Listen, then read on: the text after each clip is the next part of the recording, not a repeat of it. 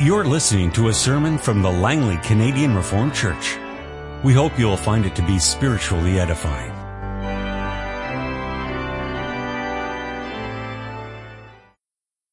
Scripture reading this afternoon is taken, first of all, from the book of Psalms, Psalm 78, and the verses 32 to 39 from Psalm 78, and thereafter we move on to Ephesians chapter 6, the verses 10 to 18.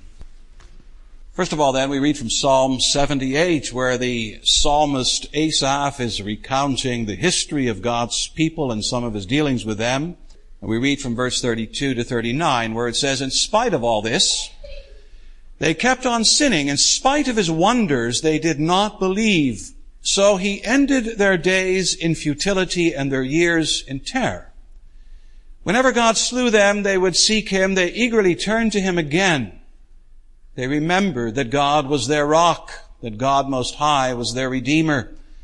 But then they would flatter him with their mouths, lying to him with their tongues. Their hearts were not loyal to him. They were not faithful to his covenant.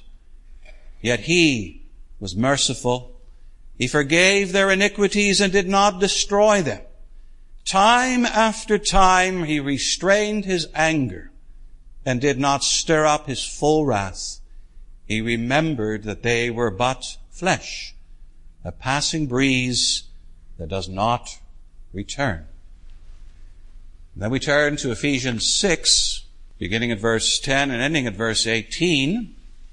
Finally, the Apostle Paul writes, "Be strong in the Lord and in his mighty power. Put on the full armor of God so that you can take your stand against the devil's schemes. For our struggle is not against flesh and blood, but against the rulers, against the authorities, against the powers of this dark world, and against the spiritual forces of evil in the heavenly realms. Therefore put on the full armor of God, so that when the day of evil comes, you may be able to stand your ground, and after you have done everything, to stand.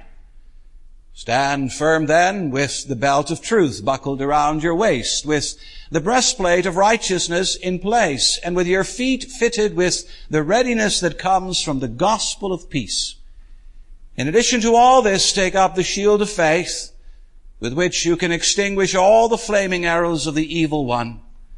Take the helmet of salvation and the sword of the Spirit, which is the Word of God, and pray in the Spirit on all occasions with all kinds of prayers and requests.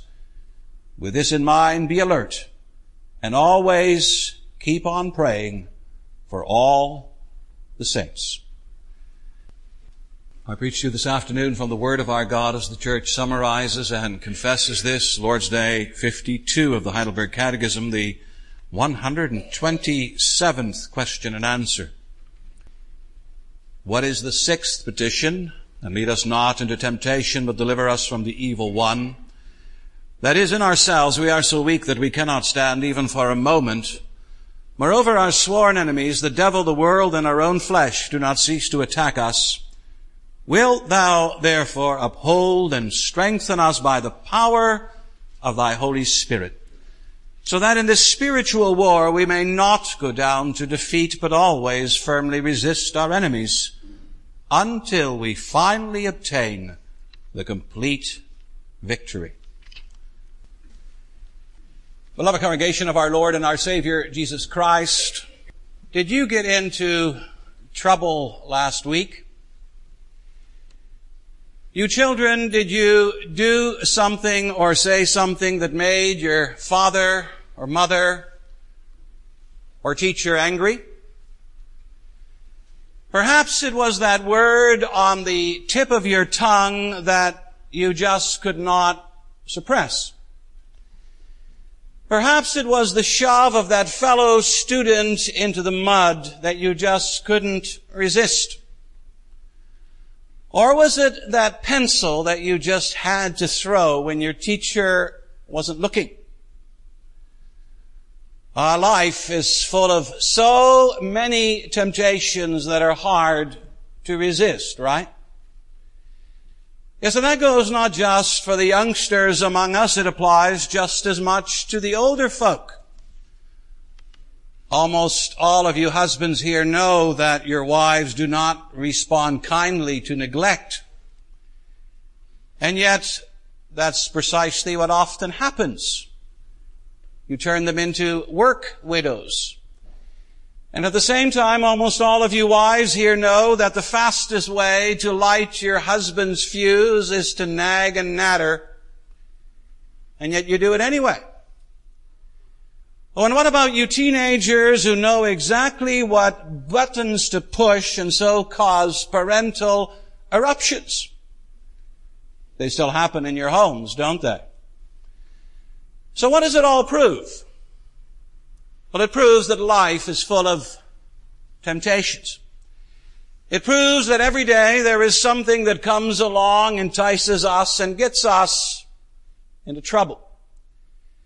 And indeed, beloved, if bread and forgiveness are the first and second things when it comes to our needs, then a very good case can be made for the fact that temptation is the third thing. So easily and so often we succumb to the things that we should resist. And the outcome? Trouble, trouble, and more trouble. Parents who explode, teachers who hand out detentions left and right, husbands in dog houses, wives in a huff. We can relate to it all. Yes, and all of that damage is horizontal stuff. It's the kind of grief that we give to one another. And now what about our relationship to God? What damage does temptation not do there? What deep holes do we not dig for ourselves? What vertical pain do we not cause? I think, beloved, in light of all of this, it's good that the Lord Jesus included one more petition in His perfect prayer. Wisely and correctly, He saw one more human need that needed to be addressed to the Heavenly Father. And so I'd like to preach to you on our third great need and the last petition. And we're going to look briefly at our human condition, or our natural condition, our sworn enemies, and our spiritual resources. Well, beloved, temptation comes along in one form or another, and what happens? What is it that happens all too often in this life? We give in, we surrender to it, and we collapse.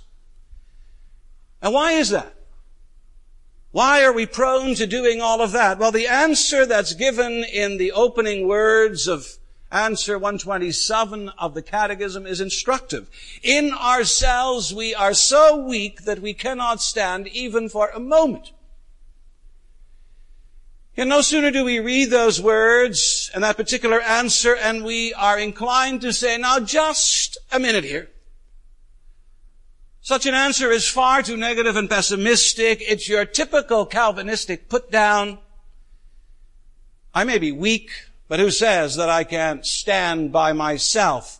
And that business about not even being able to stand for a moment, that only adds injury to insult or insult to injury. In short, our wounded pride is quick to bite back. Yes, and our theology is not far behind. For there are Christians who read what is said here and who object that such an assessment fails to take into account that we are a new creation.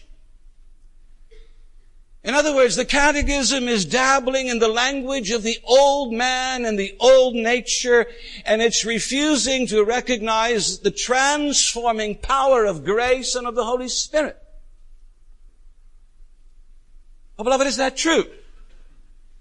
Is the Catechism guilty here of failing to take into account the work of God in the hearts of believers? Well, personally, I'm not convinced of that. And indeed, I would say to you this afternoon, there are two things to keep in mind here. And the first has to do with a distinction, a very important distinction that we always need to keep in mind when we read Scripture. And that's the distinction between the already and the not yet. Do you know how that works? Do you know what that means? Well, it has to do with the fact that as believers, salvation today is always to be understood at least in two tenses. The past and the future, if not the present. And what that means is that as believers in Christ, we have been saved, we are sanctified, we are seated with Christ at the right hand of God, we are glorified. You know, the Apostle Paul, he loves to use aorist Greek tenses, and they describe a completed action in the past. And that's why Paul says, when Christ died, I died. And when Christ arose, I arose. And when Christ ascended, I ascended. There's a sense in which the Apostle Paul says we have it all already. But then wait. For there is at the same time a sense in which it is not yet. In principle, yes, I have died to sin. But I have not died totally. In principle, I have been raised, but not yet completely. In principle, I have ascended, but not yet fully. And as a result, beloved, there is this ongoing tension in the Christian life, if you will. We are the true heirs. The true heirs who still need to enter into their full inheritance. We are actual sons and daughters who are still waiting for the complete family experience. We are real disciples, but still waiting to be perfected. Yes, and what this means is that the language of the Catechism is not unduly pessimistic, but rather it's choosing to put its stress on the not yet aspect. It's saying that while you are a true child of God, you're still weak. You're still vulnerable. Why, in that connection, I would remind you of what we read last time in Lord's Day 51, where you see somewhat the same kind of approach of the Catechism. Do you recall those words? That is, for the sake of Christ's blood, do not impute to us, wretched sinners, any of our transgressions. You hear that kind of language and you want to stand up and you want to say, now just a moment there. I'm no longer a wretched sinner, I'm a redeemed sinner. And you know what? If you were to do that, if you were to stand up and say that, you'd be right. For the truth of the matter is we are both. We are redeemed sinners and we are wretched sinners. The former stresses the already. The latter stresses the not yet. But then, beloved, if the Catechism here explains this sixth petition from out of the perspective of what we have not yet achieved, you can note it also does something else. It describes what we are purely and solely in and of ourselves, what we are stripped of all outside help. Note carefully the language and the qualification. In ourselves, it says, we are so weak. What are we in ourselves? We're easy targets. We're sitting ducks. We're toothless tigers. And how we hate to admit that. But nevertheless, it's true, painfully, shamefully true. Why, it's been true in a sense ever since the beginning of time. Consider Adam. Adam made in the image and likeness of God, and when he is confronted by the devil, it should be a case of no contest. We fully expect Adam to thump him, but good. But does he? No, we read in Scripture that Adam turns and he listens and he vacillates and he gets sucked in and he falls. Yes, and what Adam did, mankind has been doing ever since. In ourselves, there is just no way that we can stand. As long as it's a case of us being in ourselves, the outcome will never be in doubt. It will always spell failure. And still, beloved, our innate weakness is not the only problem that we face. There is another, and it's called DWF. No, it's not WWF, the World Wrestling Federation. And neither is it WBF, the World Boxing Federation. No, it's a case of DWF. And then the D stands for devil. The devil. You know what that means? That means that one of the enemies that we face is inherently spiritual. You can't see him. You can't monitor him. He's invisible. He's cunning. At the same time, he's also vicious. And let's not forget that he's been around a long, long time. And that he's working on a grudge that's centuries old. And that his whole aim in life is to trip us up and to do us in. And the worst possible thing you can do with regard to this enemy is to underestimate him. And you know what? We do it all the time. Because we can't see him, we assume he's not there. And the only time it seems that we really take him serious is when the public press gets on his case and mentions him because of some book or some movie. And that's regrettable. For he's there. He's part and parcel of this fallen creation. If there's a weakness in your life, he knows about it, and he's trying his best to exploit it. He's always looking for openings, for opportunities to trip you up. He's out to make you fall into sin. He wants to see you deny your confession. He loves it when you insult or compromise your loyalty to your Savior. That's the whole purpose of his existence. And so, beloved, we need to understand that our first enemy is very much spiritual. Our second enemy is very concrete and material. The W in DWF stands for world, the world. But we need to understand that term in the right way. For the word world is used in various different ways in the Scriptures. Sometimes it describes an objective, or it's an objective way of speaking about where we live and work. And other times it's simply a geographical description. Or it may be a description of humanity as a whole, as in that expression, all the world went to be enrolled. And so there are, on the one hand, all of those innocent uses of the word world. But nevertheless, there is a usage that's entirely negative. Sometimes the word world refers to that arrogant, unbelieving human system that stands utterly opposed to God.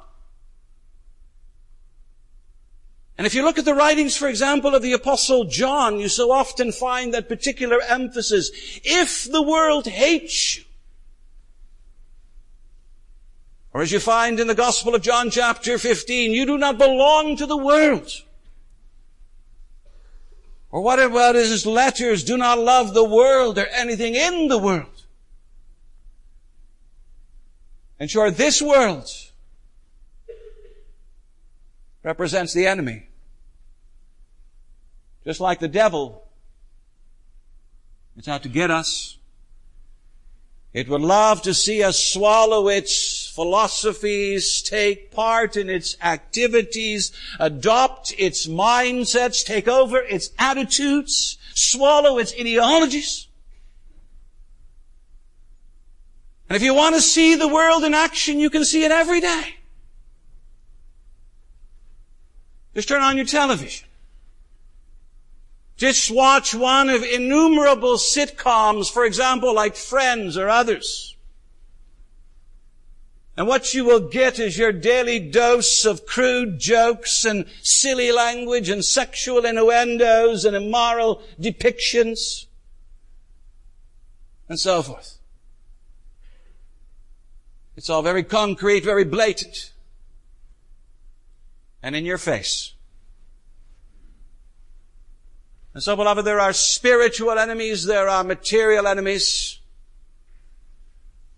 and there's also, sad to say, finally, an internal enemy. The F in DWF stands for flesh, the flesh, our flesh. In short, there's an enemy within the gate, within our very own ranks, within our very own selves and lives. How often does Scripture not say that there is a spiritual battle raging in our own lives? The Apostle Paul, for example, he refers to it in Galatians chapter 5. It has to do with the flesh and the spirit.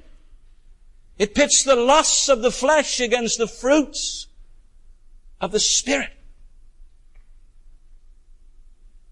And now, of course, when we hear this, we can go into denial mode, or we can go into pious overdrive and pretend that this doesn't apply to us. But who are we kidding? Again, beloved, we may be God's children already, and be immensely thankful for that. But who of us can honestly say that in our lives lust has been eradicated, hatred has been banished, jealousy is passé, ambition is dead, envy has been mastered, and idolatry is history? The grim reality is that we all still have our struggles and our weaknesses. Our own flesh still seeks to betray us.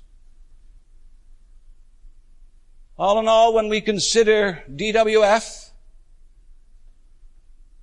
it's not a pretty picture that we see.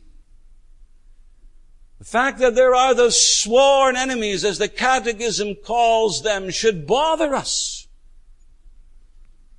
It should also humble us and alert us.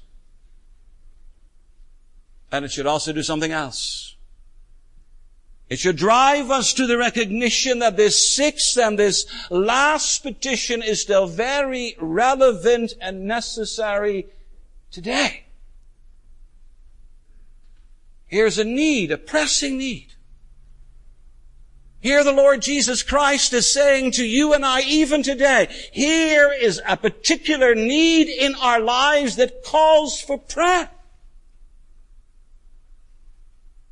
In the face of our innate weakness and considering our sworn enemies, considering all the forces arrayed against us, we need help. And lots of it. To put it bluntly and in military terms, we need to call in the reinforcements. Yes, and thankfully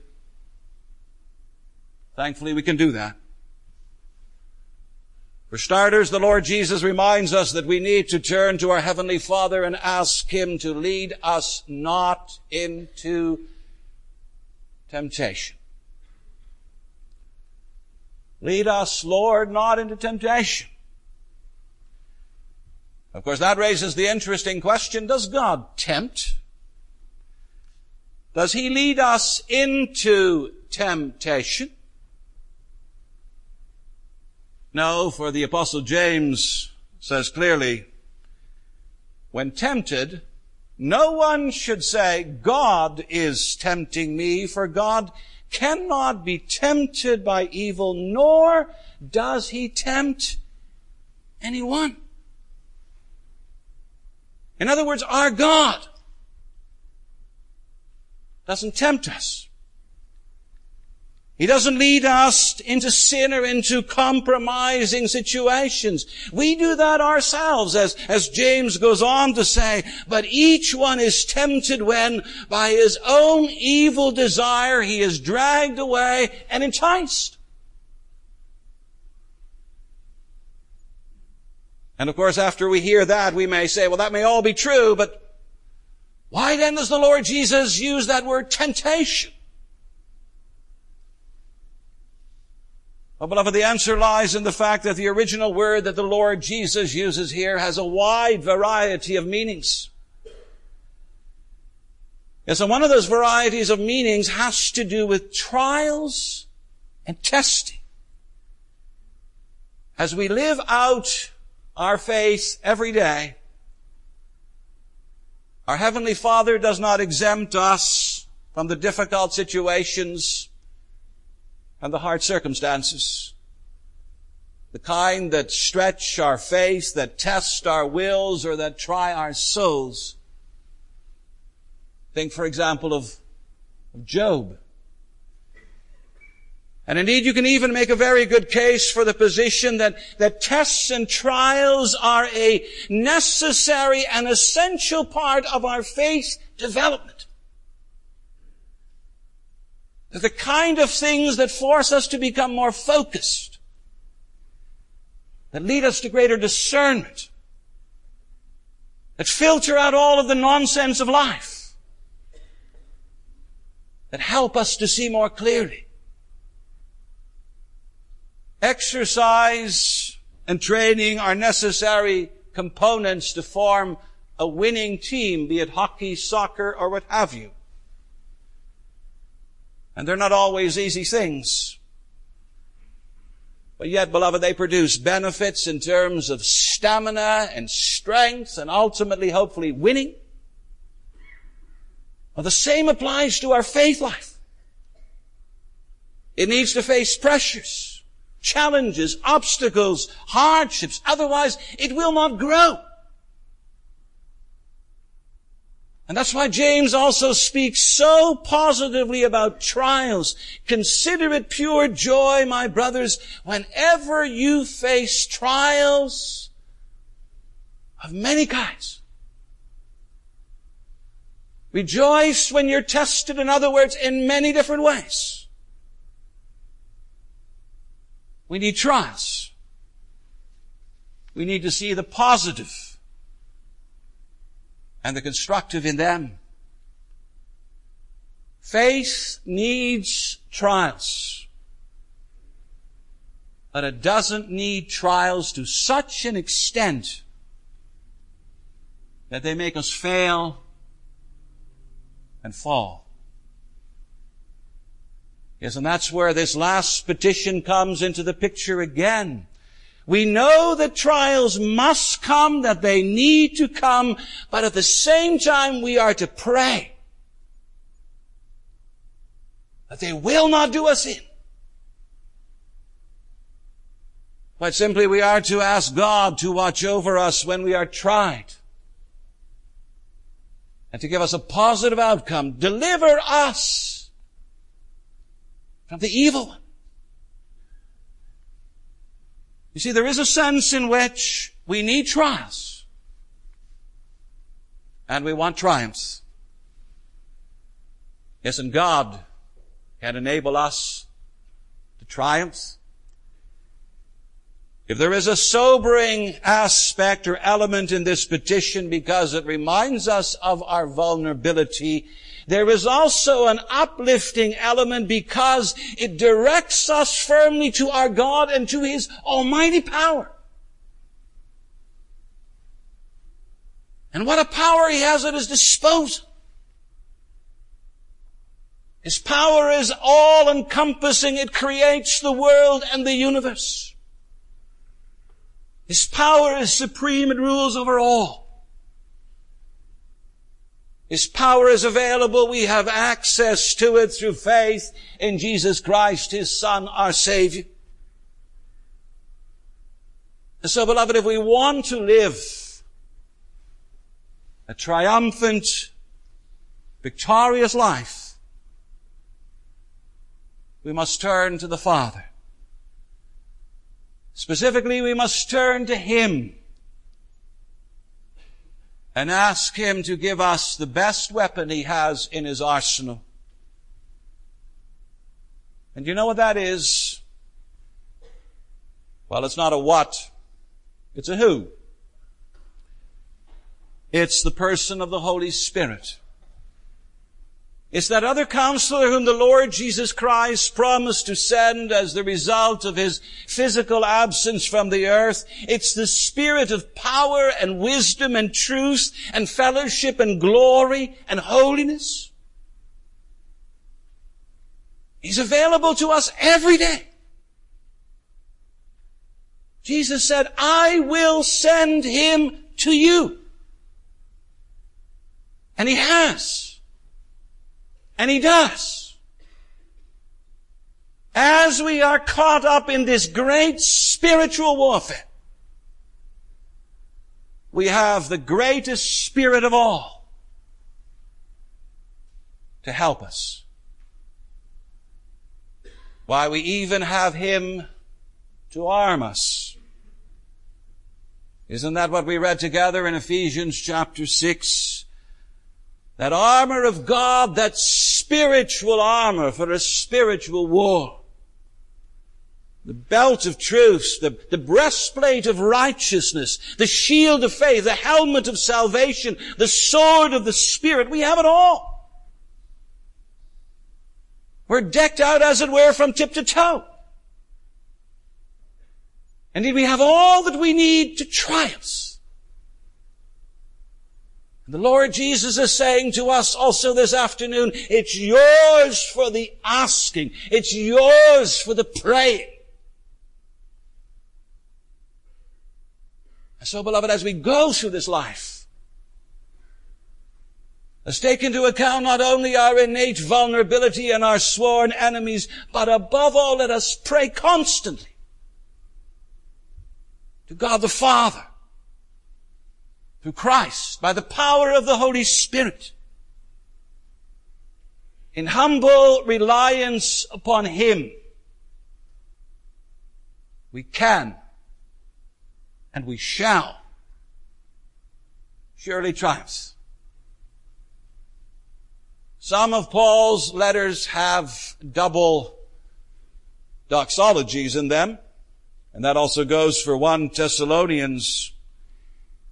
It ends with a devout longing and desire. It goes like this: may God Himself, the God of peace, sanctify you through and through, and may your whole spirit, soul, and body be kept blameless at the coming of our Lord Jesus Christ.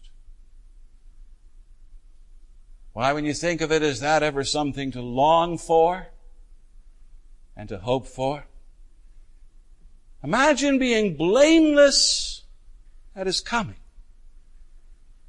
Can there be anything more glorious than to come through life's many trials and temptations unscathed, forgiven, blameless? Is that possible? Is that even remotely possible?